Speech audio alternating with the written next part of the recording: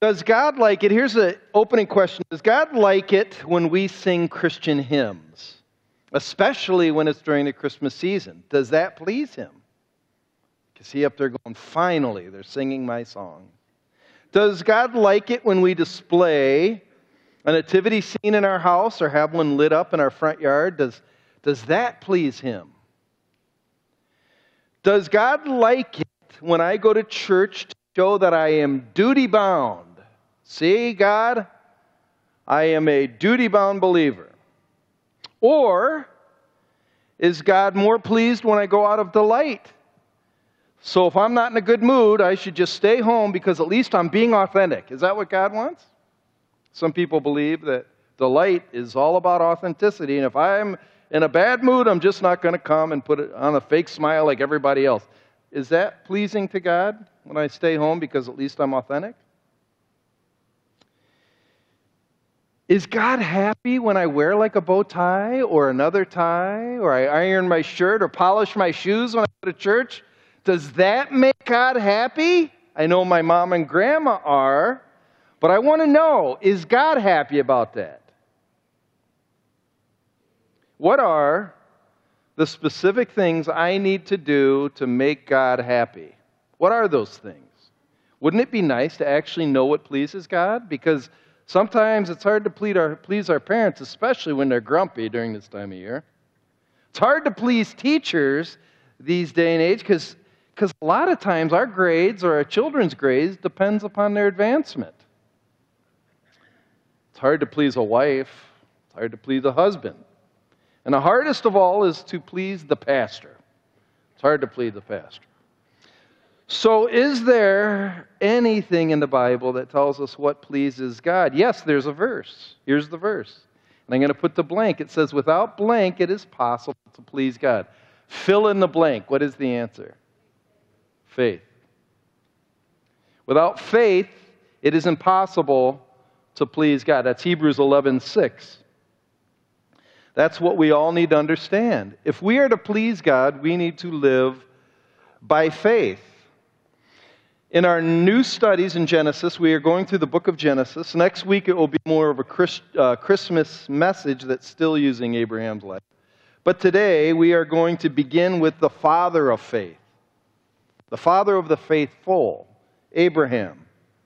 We're going to be learning a lot about what it means to walk with God by faith through his life. So beginning here in Genesis 11:27, this new series of the life of Abraham is going to begin. It's going to be called Living a Life of Faith. Today is part 1. And part 1 is simple. To live a life of faith, to let go of the past. Starting in chapter 11, verse 27. This is the account of Terah. Terah became the father of Abram, Nahor, and Haran. And Haran became the father of Lot. While his father Terah was still alive, Haran died in Ur of the Chaldeans, in the land of his birth. Abram and Nahor both married. The name of Abram's wife was Sarai, and the name of Nahor's wife was Milcah. She was the daughter of Haran, the father of both Milcah and Iscah. Now Sarai was barren. She had no children. Terah took his son Abram, his grandson Lot, son of Haran, and his daughter-in-law Sarai, the wife of son Abram, and together they set out from Ur of the Chaldeans to go to Canaan. But when they came to Haran, they settled there. Terah lived 205 years, and he died in Haran. Chapter 12, verse 1, the Lord had said to Abram, leave your country, your people, and your father's household, and go to the land I will show you. So that's what we're going to talk about today. Before we really tackle the specific message, what's really interesting, before you get to chapter 12, the first 11 chapters, whether you don't really realize it, they were written in hyper speed. For the first 11 chapters, we covered over 2,000 years of history. 2,000 years. in the first 11 chapters of Genesis. The focus in the first 11 chapters was the movements of God's work. And the best way to look at Genesis, it's a story that God is telling in 4 major parts. I want to show you the 4 major parts of Genesis. And those 4 major parts are one narrative of redemption, redeeming His people, which is really the message of Scripture. We talked about that a couple weeks ago, deliverance, saving people. Part 1, which we've already covered, chapters 1 through 11, we find God is setting the stage, kind of like He's setting the whole backstage for the rest of the whole Bible. The major events happen. In this 2,000 years of history, we go from creation, where He created everything, even man, to the fall, we talked about that, to the flood, and to the spread or the dispersion of the nations. The overall message in part 1 is that God is a God to be feared. He is a very powerful God. And we've learned it all through Genesis 1 through 11. Part 2 is chapters 12 through 23. We're going to find God calling out to a single man named Abram to learn how to walk by faith. This story is meant to show us how to have a relationship. He is going to take his time. Actually, we're going to have as many chapters on Abraham alone than that we had in the first 11 chapters of Genesis. From this point on, what's really interesting, from the end of chapter 11 on, it takes another 2,000 years to get to the end of the Old Testament. So you could say chronologically at the end of chapter 11, we are at the midway point in the Old Testament. It's kind of crazy. Part 3, which we're going to not spend a whole lot of time talking about, 24 to 36, we're going to talk about Jacob and this guy who wrestled with God. He became Israel, and so it's really about wrestling with God with your flesh. He was a man of deceit. A lot of crazy stuff happens in part 3. And in part 4, we're going to learn about this guy named Joseph. Joseph is the one who is sent to be the Redeemer because God has favor. He loves His people. So these are the 4 parts of Genesis. They tell a story of redemption. We're on part 2, faith in God, and I think it's the most important part because it's impossible to please God without faith. So that's what we are going to do, is how to live a life of faith. So to begin, we see here at the end of chapter 11, and then the beginning of chapter 12, we've got this account. He goes to the genealogy, and he gets to Terah, and Terah has 3 sons, and out of those 3 sons, God chooses Abram. And before we go any farther, why did He choose Abram? We have to ask that. Why would He choose this guy Abraham to be the father of faith? What was it about Abram that compelled the heart of God to call him? Because what it was about him, if we're going to live a life of faith, we should hopefully have the same attributes of Abram. Why did He call him? So we could go to the next slide, and the question is why? Oh, go back a second. Sorry about that. This is why we're following Abram. So those who have faith are blessed along with Abram, the man of faith. If you want to be blessed, you need faith. So let's go to the next slide. Why Abram? Why did God choose Abram? Was he just better than other men? Was he smarter? Was he morally superior? Was he richer? Did he stand a foot taller? What was it that caused God to want him? Because I think we believe you need to be somehow better for God to want you. There are 4 specific things the Scriptures tell us about Abram before he's called. Number 1, he's old. He's old. Look at verse 4 of chapter 12. So Abram left. He left Haran, actually he left Ur with his family. His dad died in Haran, and he left Haran to go to Canaan. But look at what it says about him. He was 75 years old when he set out from Haran. So he's old. Old guy. That's 10 years past the retirement years in the U.S. when people quit working and they go on their back porch and watch the cardinal and squirrel eat from their bird feeder. Actually, 75 is the prime snowbird age. Get that mobile home down there in Florida and, go Wake up at 10, have your grapefruit juice, go golfing, and then play bingo at 7 o'clock at night, and then watch hours of Gunsmoke at night as you fall asleep on your lounger. That's what happens at 75. But God's just beginning with Abram at 75. The average American life expectancy is 78.6 years. That only gives Abraham really 3 good years left. 3 good years left, but I wouldn't say they're good. He probably had old bones, rotted teeth, and a bald head. That's not good years. Why would you call Abram? It reminds me of I was watching the Christmas Carol with Ebenezer Scrooge, and the spirits come back and said, "You can change." He goes, "I'm too old to change. I can't change." Abram was too old, man. Some of you might say, "Well, no. No, 75 years, he's still a young buck according to the Old Testament, you know." Well, this is after the flood when the body started really falling apart quicker. So he was definitely an old man. So what's the lesson in this? You're never too old to start a life of faith with God. You're never too old to start walking with God. Never give up on God, because he can breathe new life into anybody, even you. Even you.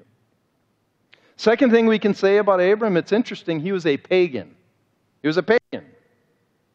Joshua 24:2, you can check it out. It says, Abram and his family came from a land where they worshipped other small g gods. The Chaldeans, they worshipped the stars. They worshipped the moon. The moon god was their top god.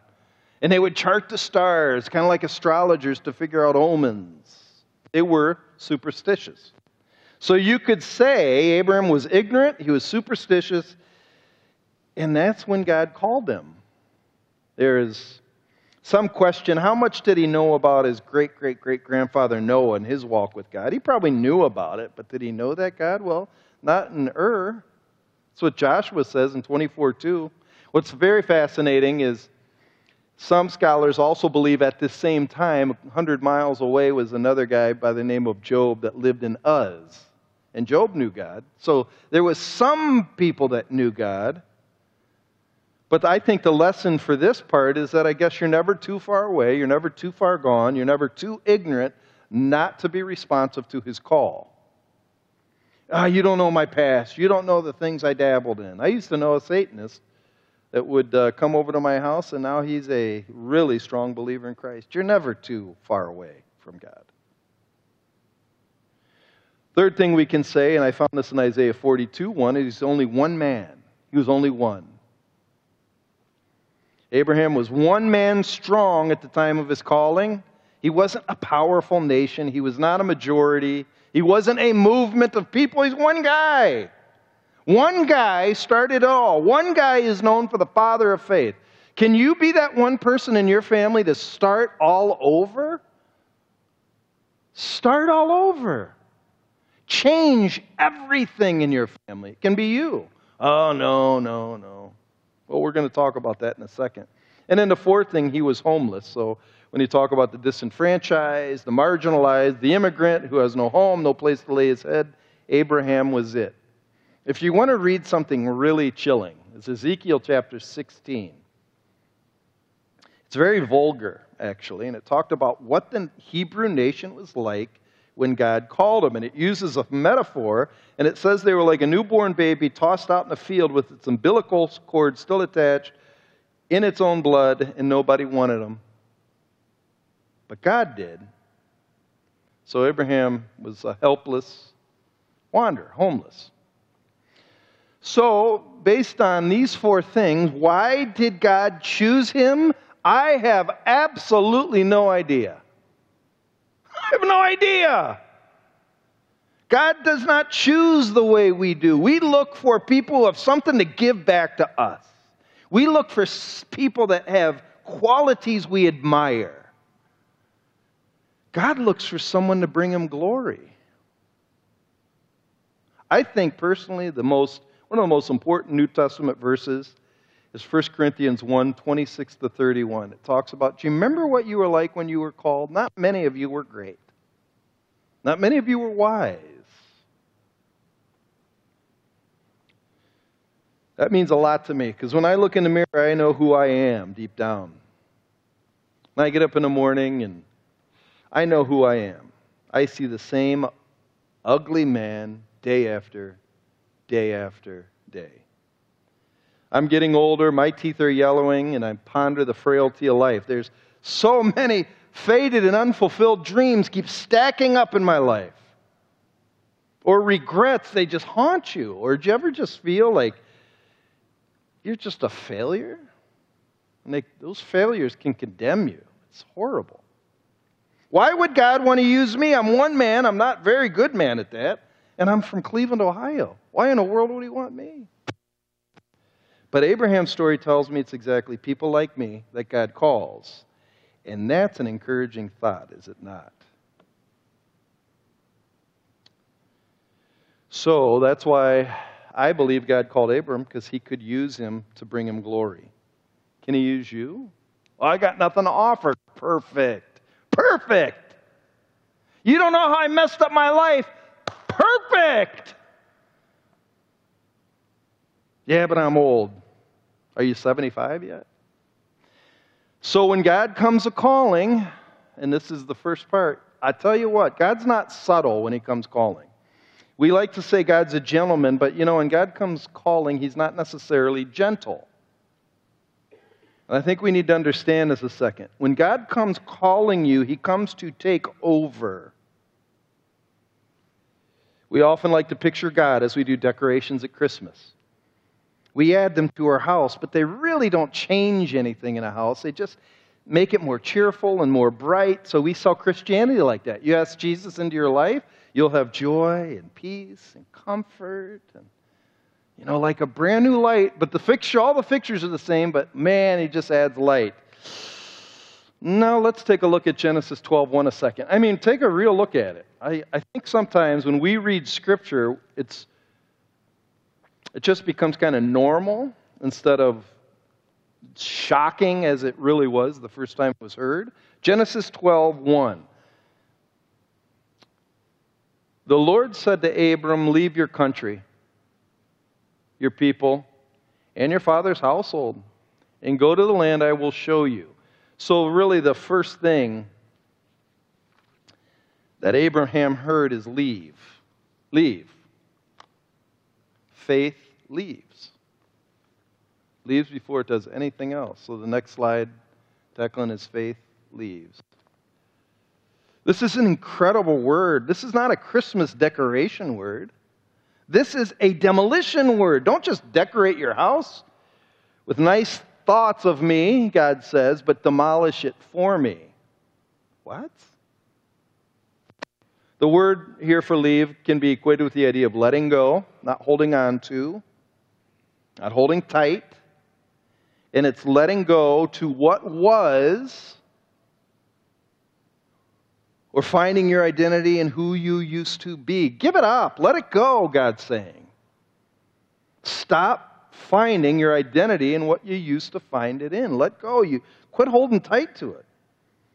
Maybe you might think, that's not hard, until you read what he asks you to give up. Listen to what he asks Abram to give up. And if you heard this, how receptive would you be? We don't really, as pastors, don't ask this stuff because we're nice guys. If God was a pastor, I'm not sure many people would come to his church. Here's the first thing he says. Abram, and I hear my name, Chris, hey, leave your country. That's what he says right there. Leave your country. Leave your country. Leave my country? What does that mean? The nation you came from, the place you were born, the familiar sights and smells, the cozy neighborhood you grew up in. Don't identify with that anymore. And this is not easy. People take a lot of pride in their heritage. I'm 100% American. By golly, 100%. We're the greatest country on the face of this earth. I'm telling you. Those rotten people from other countries, why do we let them? I'm 100% American. Let it go, man. Can't tell you how many times, even living here, I've heard people say, this is the greatest place to grow up, Apple country. Never going to leave here. It's the greatest place ever.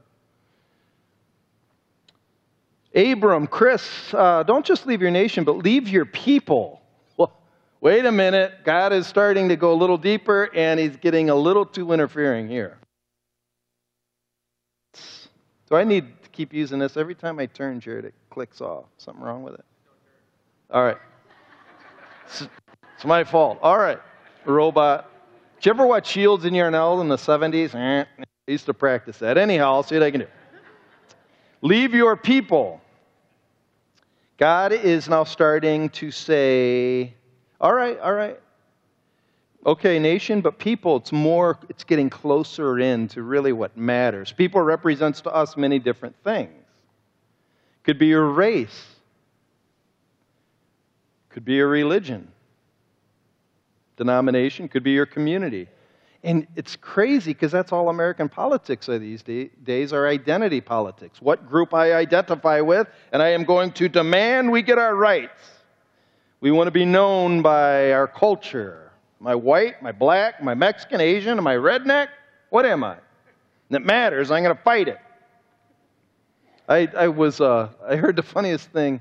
I watched this video on Conan O'Brien the other day. It was hilarious. And he's talking to some comedian, I forget who it was, and this comedian says, we have to be very sensitive about the races and talking about different, got to be very sensitive. But there are some that slip through that we get away with. We should be ashamed of ourselves. And Conan's like, what? And he goes, the Italians. We go to an Italian restaurant and go, give me a pizza pie. I'm a Mario. He goes, why don't we get mad at people when they say I'm a Mario playing a video game? That's offensive. And Conan says, I know how you feel, I'm Irish. And everybody comes up and he goes, hoity, toity, toity, going to drink again. It's very offensive. Anyhow, we're very offensive these days. We got to protect our people. People are defensive of the religious denominations. I was raised a Polish-German Catholic. The title to many of my relatives is far more important than the actual belief behind those words. I'm going to be a Catholic, I'm going to die a Catholic. Do you know what it means? I have no idea, but I'm going to live a Catholic, die a Catholic. You know what transubstantiation is? No, that's kind of a weird word. Well, you believe that every Sunday morning. No, I don't. Yes, you do. Oh, I'm a Catholic, I die. What does that mean? God wants you. He doesn't want your religion. It's ridiculous. I'm a Baptist. What does that mean? What's that? We don't clap or dance? We didn't clap too well today. When is church? Hands in pocket. Maybe you're right. Maybe you're right. That's a good one. Yeah, exactly. And then you have, to me, people also as community. We like to identify with a certain community, maybe the school community. A lot of people invest their whole life in the local school community. It's who they are. Or the gay community, LGBT community, the NRA community. It's who I am, man. I got a sticker. The swing dancing community is a big one these days. There's a really bad one. It's called the Wolverine community. We need to get rid of that. There's a thing called the Brony community. There's an essential oil community, kind of strange. Amway community, or the local pub community, where everybody knows your name, right? And they don't judge you there. Yeah, it's because you're all drunk. That's why.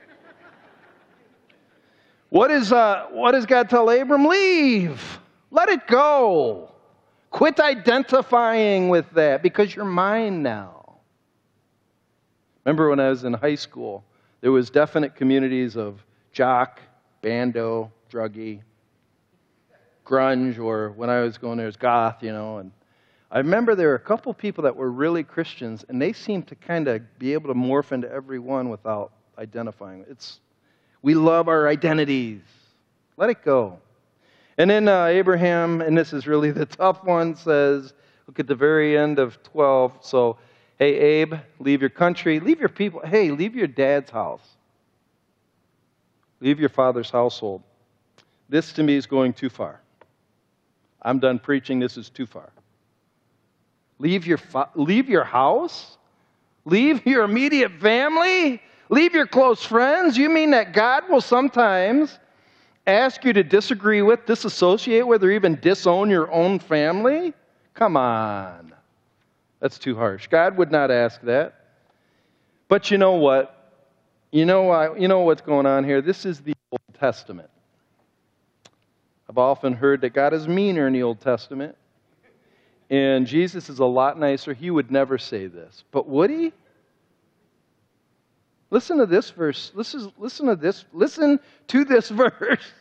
If anyone comes to me and does not hate his father and his mother, his wife and his children, his brothers and sisters, yes, even his own life, he cannot be my disciple. Ouch. Ow. Like Bob Wiley. Ow. Ow. What? I thought God wanted to bring us together, be unified. I thought God wanted us to love our parents, bring us peace and joy. What's going on?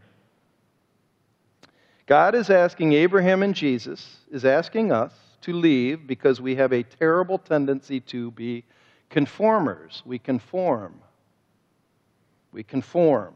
And you have to listen close. We melt like water into the fabric of our surroundings, and we easily pick up habits, desires, and goals of the secular and godless world. And if our family's a part of that, it's even deeper ingrained in us.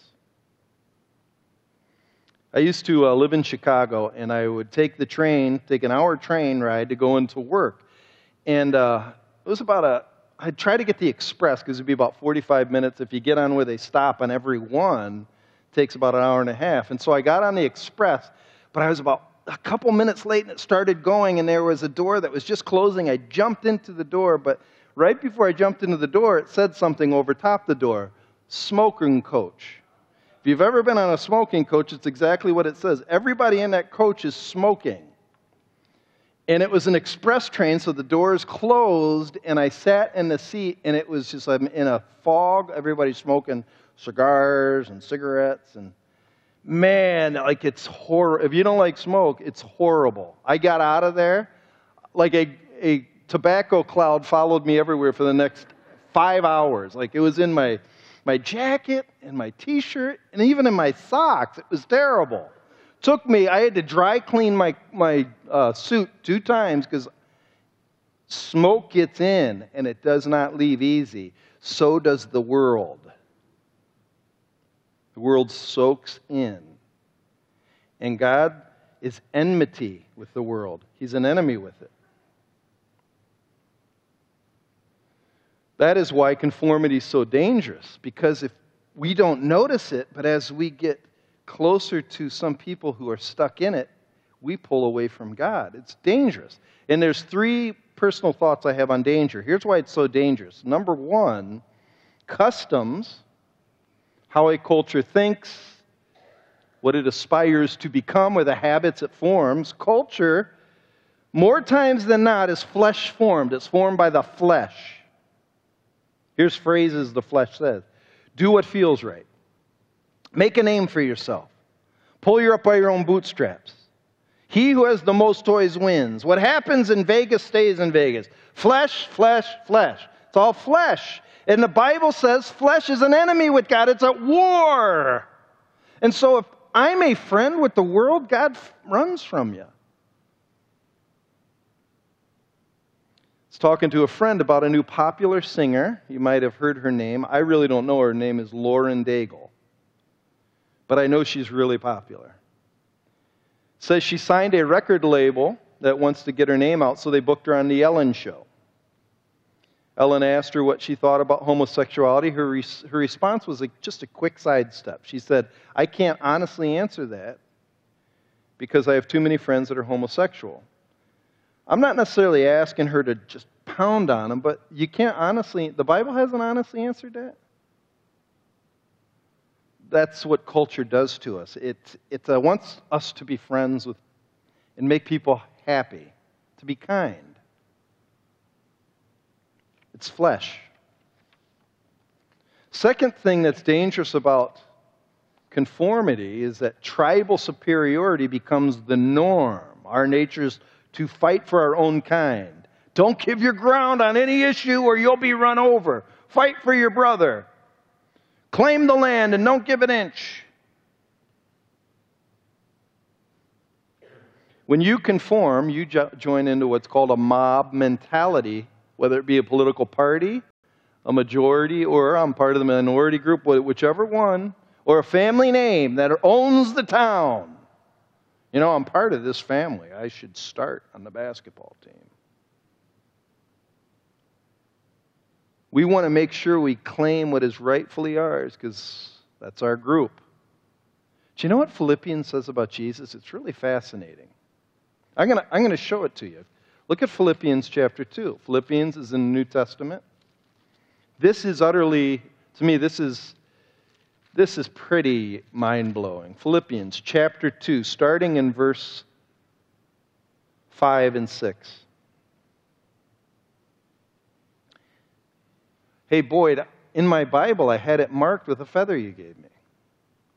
Philippians 2, 5 and 6. It says, your attitude should be the same as that of Christ Jesus.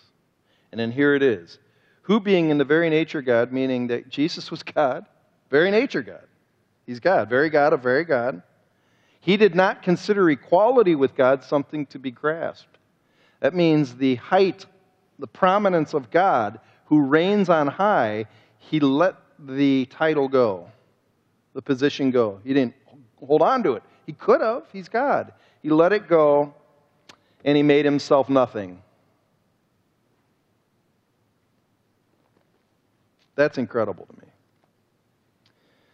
So then you have the third reason I think conformity is dangerous, and this is one that slips by us really quickly. Traditions often look morally right when they are often subjectively formed. Conformity, especially in the church you grow up in, may be the most dangerous because people will make it seem like the traditions they have established are God's certain will, and they may not be. God never sanctioned a bow tie or a tie. Did you know that God never sanctioned a tie? I can't find one verse that says a tie pleases God. Not one. I tried. And to my joy, not one was there. Did you know that? I mean, honestly, did you know? Do you know there's not a verse that says in the month of December sing Christmas songs? Not one. There really isn't. Not one. But by golly, we better sing them or God's going to be mad. Is God going to be mad?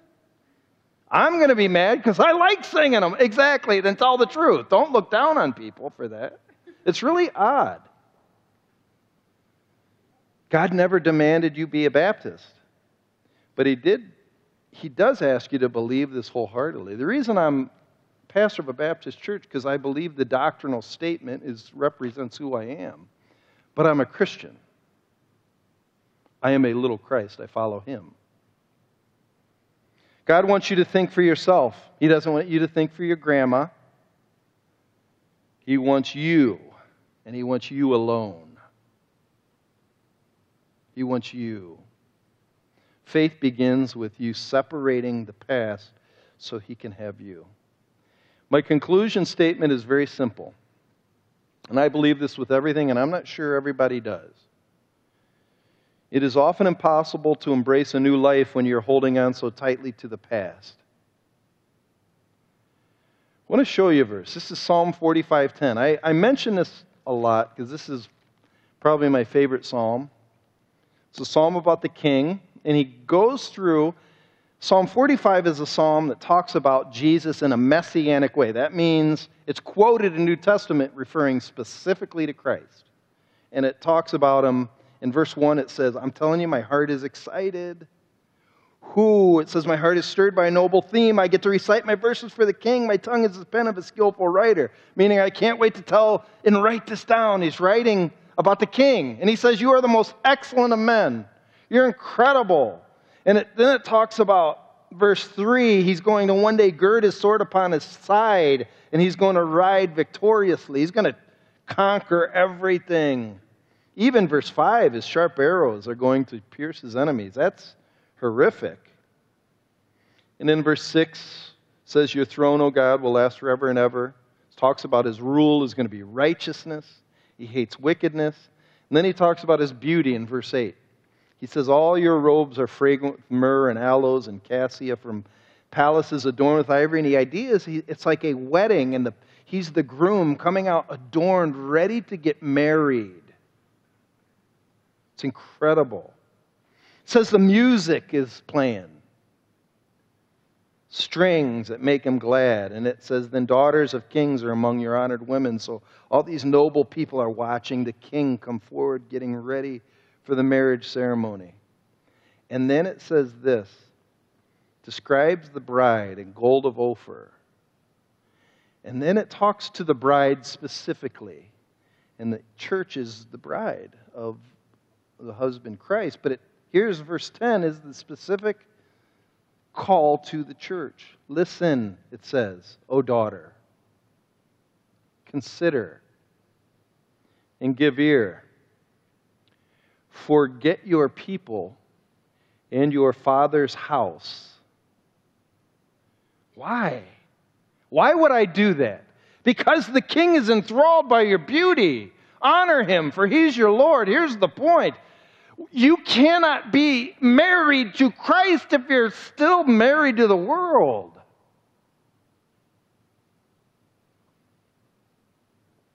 Everybody knows that. You can't date your old girlfriend when you marry your wife anymore. You know that. There is a separation that I am to be a committed lover of Christ. It's the same idea. A man will leave his father and mother and be united to his wife, and the two shall become one flesh. When I become Christ's, I'm his. I'm his. Don't be pulled back to conform to the world anymore, but be renewed. So my question is, have you ever left? Have you ever left? Because you can't be married if you're still with your buds.